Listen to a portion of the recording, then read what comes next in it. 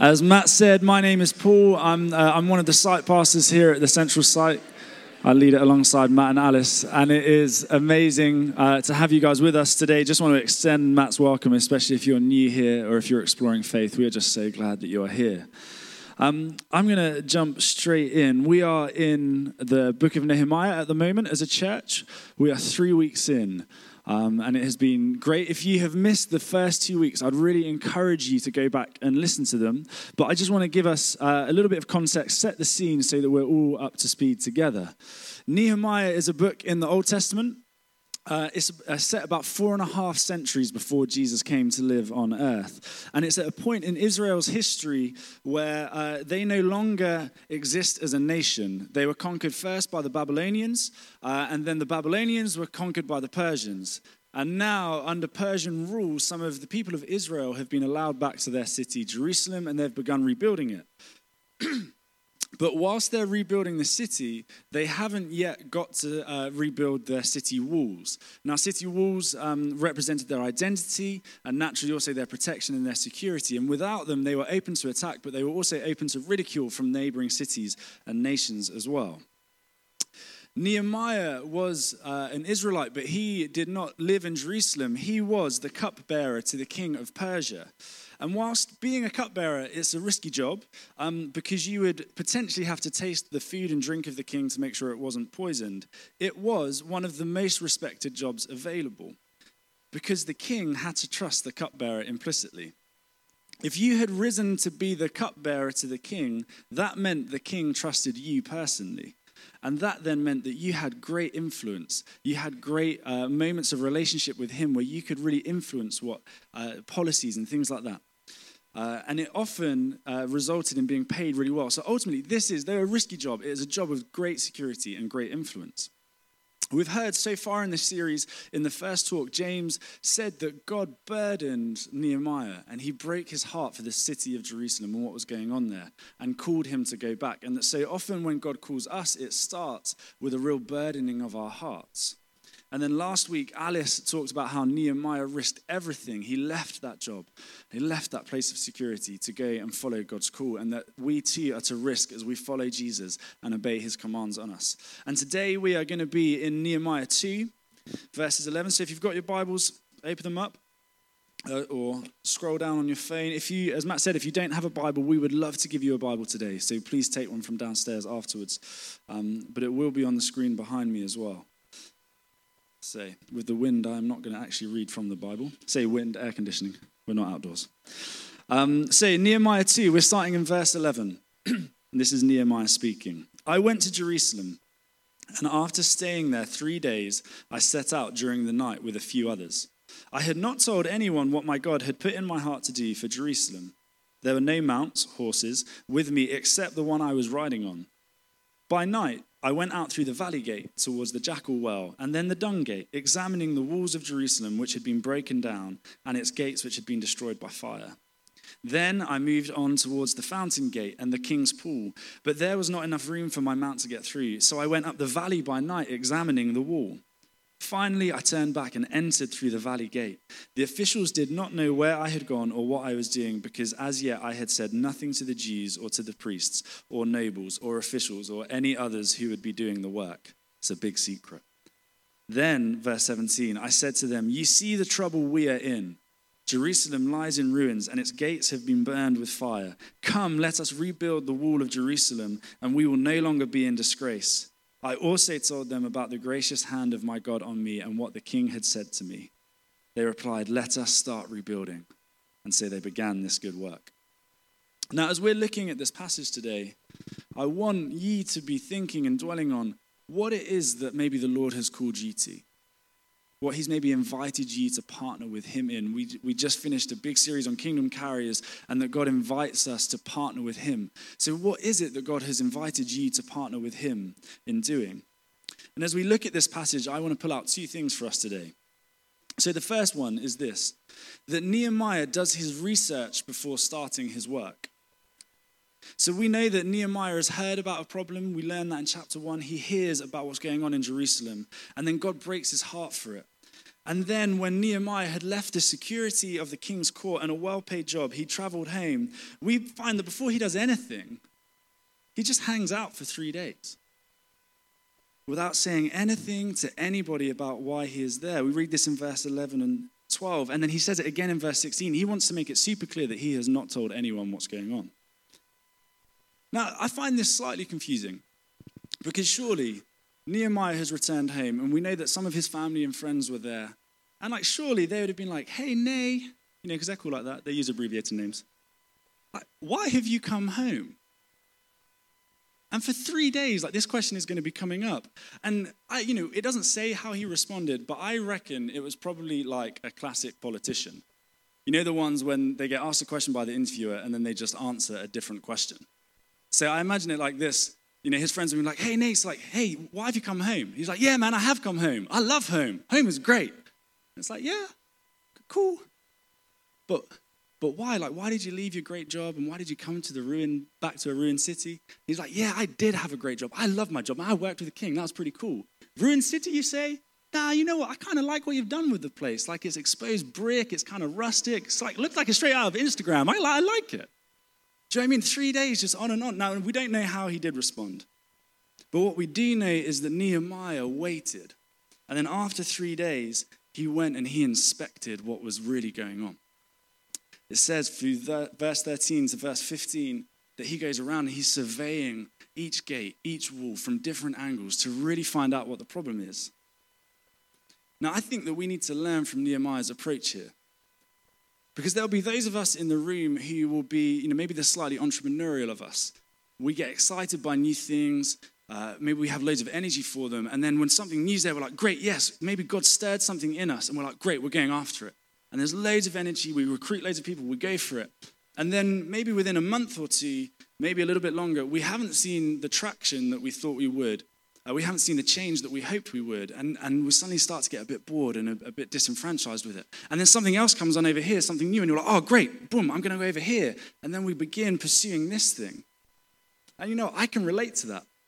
I love new things. I get really excited about them. I get really energized for them. That's why, before I worked for church, I worked a lot in startups, started my own business. I love these new things. And for me, one of the things I had to learn was to see the city wall being built, to see the fruit, not just to plant the tree.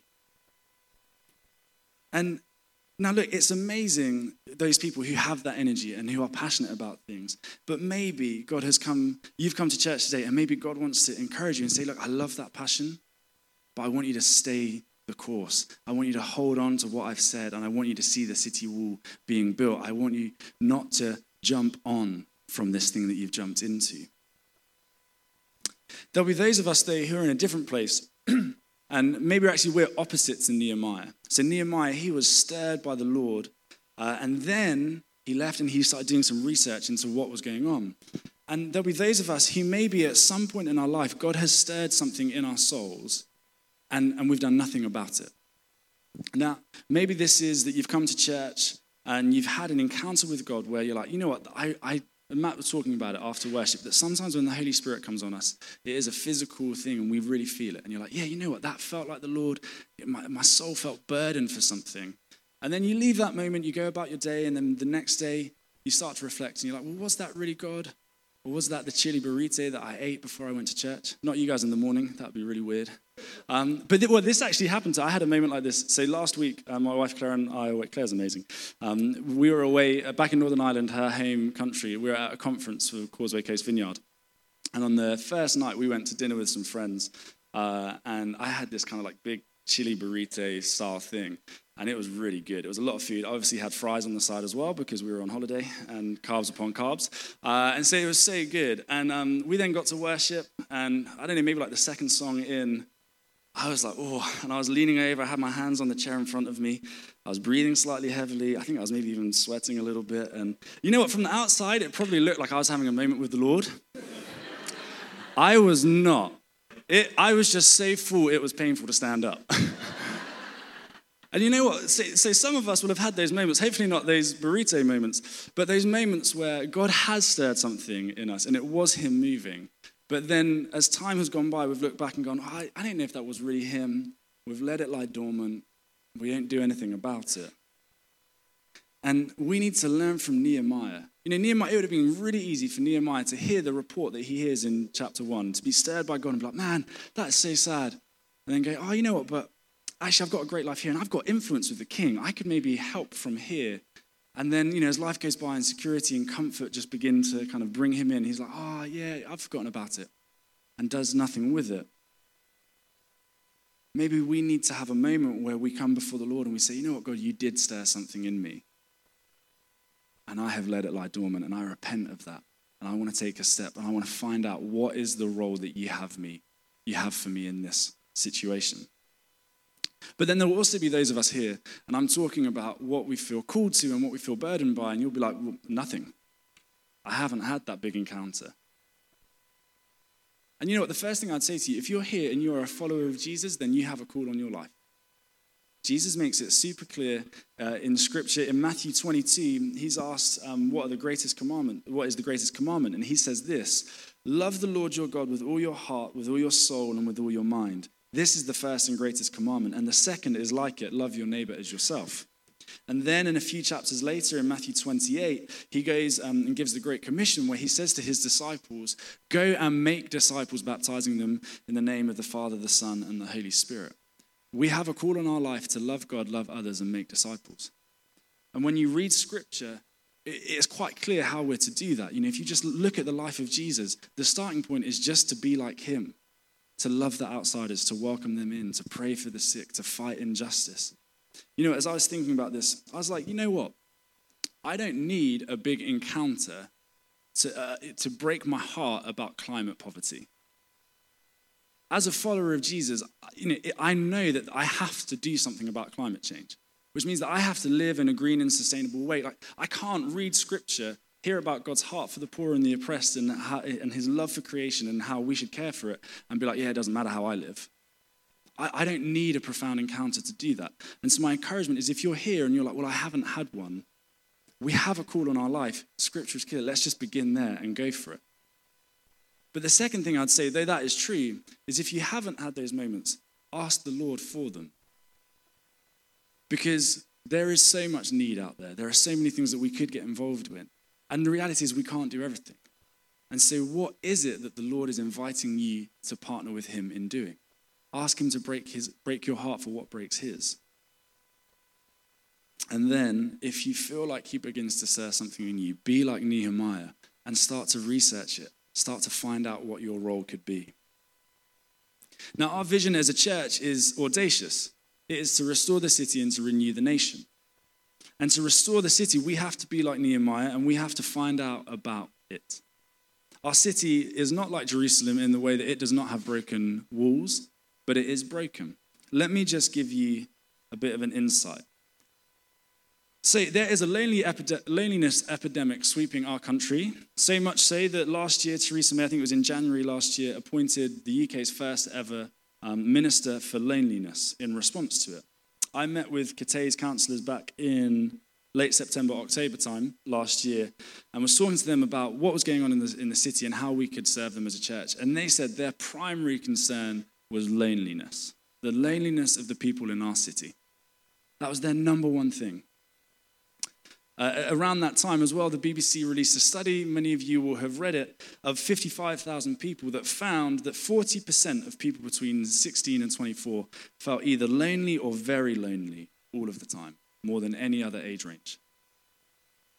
Almost half of young people. And though that figure does get lower for older people, it's still just shy of 1/3 of people over 75. That is a staggering amount of people that feel lonely. That means that some of us in the room right now are going to be people who feel lonely. The people in our family, our friends, our workplaces, our neighbors that we meet in Tesco, people will be feeling lonely. What about mental health? Year on year, there has been a rise of mental ill health issues across our nation, so much so that Professor Dame Sue Bailey, who was the former president of the Royal College of Psychiatrists, said this: the UK should brace itself for a tsunami of adults with mental health problems unless urgent action is taken to help today's young people. Anxiety, just one area of mental health. In people in full-time employment, this isn't part-time employment, this isn't even unemployment. Full-time employment in the UK has risen by over 30% in the last 4 years. What about living conditions? In Wales, a quarter of people live in poverty. That's just people there. If you look at children, it gets even worse. A third of children live in poverty in Wales. The BBC, just at the start of March, said that they released a bunch of statistics on homelessness, and they said that in 2017 and 2018, over 2,800 people were helped by the Walletshire's Rough Sleeper intervention team in South Wales. Over 2,800 people helped by that team in South Wales. This is our doorstep, guys. Our city doesn't have broken walls, but it is broken.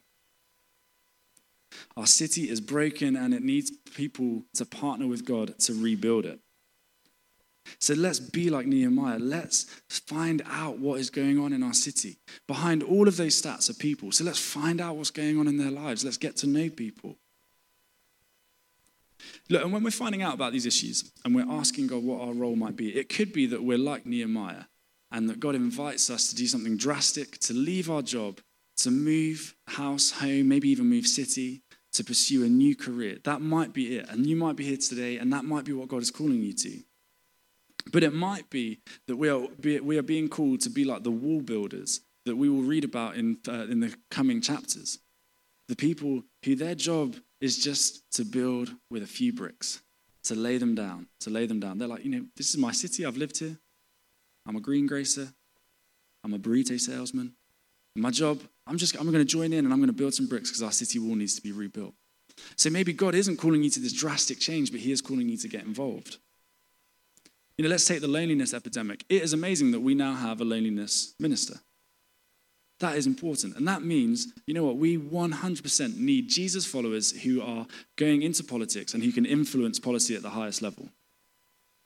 But the loneliness epidemic also means that we need a whole bunch of Jesus followers who are just going to be people's friends, who are going to invite their colleagues round for dinner, who are going to go to the pub and be like, hey, why don't you come with us? Who will just extend a smile and an invitation. They'll be like, hey, we're going to go watch the game. Come round. Whatever it is. We need people who will devise the plans for the city walls, and we need the people who will actually build them. What role is God inviting you into? What is he stirring in you? And within that, what is he asking you to do? So the second thing I want to talk about, and this will be just a little bit briefer as well, don't worry. Nehemiah holds firm to God's call in the face of an overwhelming situation. When Nehemiah is surveying the city walls, this isn't a situation of a few missing bricks here and a missing fence panel there. This would have been utter decimation. We've all seen the movies. When I was thinking about it, I was reminded of Saving Private Ryan, that movie, Tom Hanks movie, and they're going through the French towns and villages, and the buildings have just been reduced to rubble. Now, we don't know what the city looked like there, but we can imagine what a besieged city would look like, one that has been conquered twice at this point. And I can imagine that Nehemiah was feeling pretty overwhelmed. He doesn't tell us how he was feeling, but surely at some point he would have been feeling overwhelmed. Because on one side, the task at hand is outrageously difficult. Rebuilding a war zone, that's a hard task. On the other hand, he is drastically underqualified. He's a cupbearer. So what I'm imagining when I think about Nehemiah is a slightly overweight man wearing nice clothes with very soft hands, the kind of guy that would probably cleanse, tone, and moisturize in 2019. You know those guys. Haven't done a lot of manual labor. And he's here and he's looking at broken walls at a war zone and going, God, you've asked me to deal with this. Are you sure you got the right guy? But he knows that God has called him to it. And so he stands firm and he does what God has told him to. Straight after he surveys the extent of the damage, amidst probably a whole heap of self-doubt looking at himself, and in the face of an insurmountable challenge, we read in verse 17 that Nehemiah says to them, you see the trouble that we are in. Jerusalem lies in ruins and its gates have been burned with fire. But come, let us rebuild the walls of Jerusalem. In the face of it, he still holds true to what God has said. Even when he sees how bleak the outlook is, and even though he doesn't know what he's doing, he doesn't lose hope. And how does he not lose hope? We find out in the next verse, in verse 18, I also told them about the gracious hand of my God on me. Nehemiah knew who had called him and to what he was called. And that's why he doesn't lose hope. Because he's like, you know what? This does look crazy. But I'm going to tell you about this story that how God broke my heart, how he's called me, how he's given me favor. And he also says about the king, what the king has said to him, how he's given me favor with the king to be here. So let's go for it.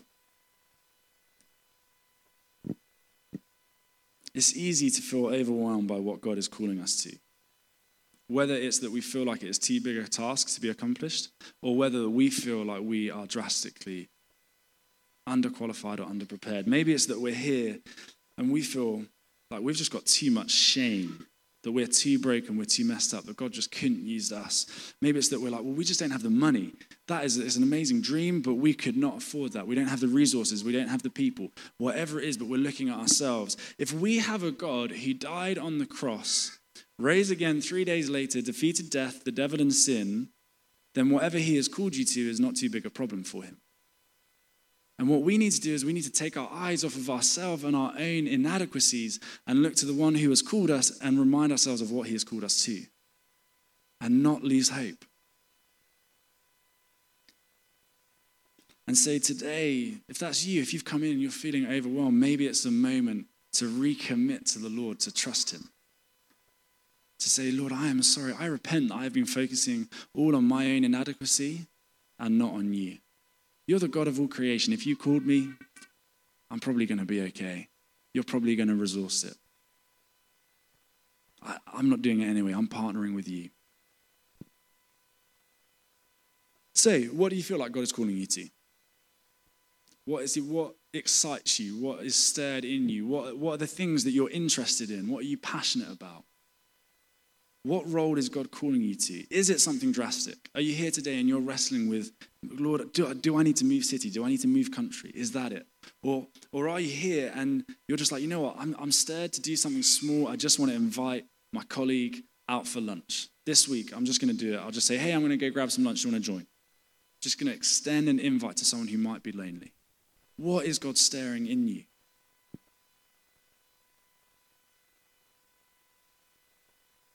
Why don't we stand?